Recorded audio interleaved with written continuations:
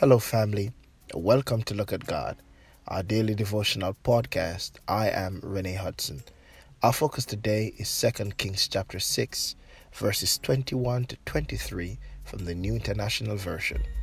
When the king of Israel saw them, he said, "Shall I kill them, my father? Shall I kill them?" "Do not kill them," he answered. "Would you kill those who have captured you with your own sword and bow? Set food and water before them, so that they may eat and drink, and then go back to their master." So he prepared a great feast for them, and after they had finished eating and drinking, he sent them away, and they returned to their master. So the bands from Aram stopped raiding Israel's territory. In 2 Kings chapter 6, we're exposed to a classic scenario that could have ended disastrously. The king of Syria, otherwise known as Aram, rose against the king of Israel. God, through the prophet Elisha, sent word to the king of Israel to not pass through the route that they were intending to take. With resentment and a feeling of discontent hovering over the king of Syria, he summoned his servants.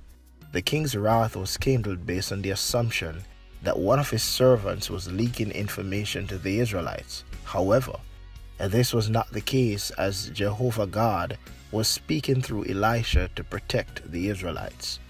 When the king found out that Elisha was the antagonist of the Syrians, he sought to capture him.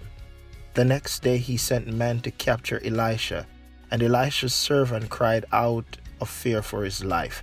But the prophet comforted him with these words, "Those that are with us are more than those who are against us." The prophet then prays a prayer of blindness against the Syrians, and then delivered them into the hands of the king of Israel. The overjoyed king of Israel wanted to kill them, but Elijah said, "No, feed them and let them go." As a result of the goodness extended to them by the Israelites, they troubled them no more. Friends, ever so often in our lives, folks will rise up against us, sometimes for no apparent reason. In moments like these, we often feel like we need to consult our arsenal and withdraw our best weapon and fight back. But think about this. What if we took a different approach? What if we extended well to those who did us badly? What if we pray for the co-worker who took the promotion that was intended for you, but only got it for conspiring against you?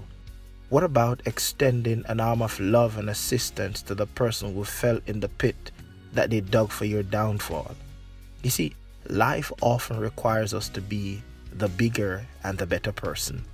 This person is characterized by the ability to forgive and extend love despite whatever the hatred might be. Think about how great a world we would have if we didn't fight fire with fire. For Jesus did say in Matthew 5 and verse 44, "Love your enemies, bless them that curse you, do good to them that hate you, and pray for them who despitefully use you and persecute you." You see, now that is a whole new level of maturity. Think about the long-lasting effect we would have on folks if we did not always use the blade, even though we had the handle in our possession. Elisha could have told the king of Israel to kill the Syrians, but he saw the bigger picture. Do not overcome evil with evil. Rather, overcome evil with good.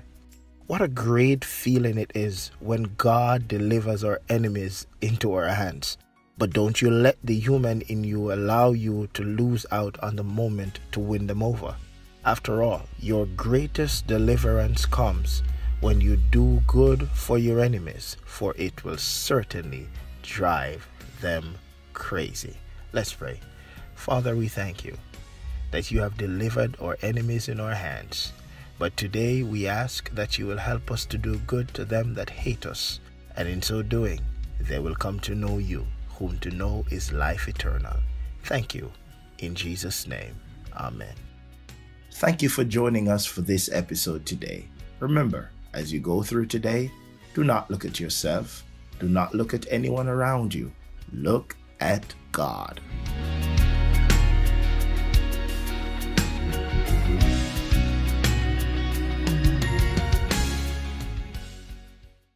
Look at God is brought to you by Renee Hudson Ministries. If you have a topic that you would like to hear being discussed on our next episode, email me at lookatgodpod@gmail.com or follow me on all social media platforms at renniehudson.com. Stay tuned and be blessed.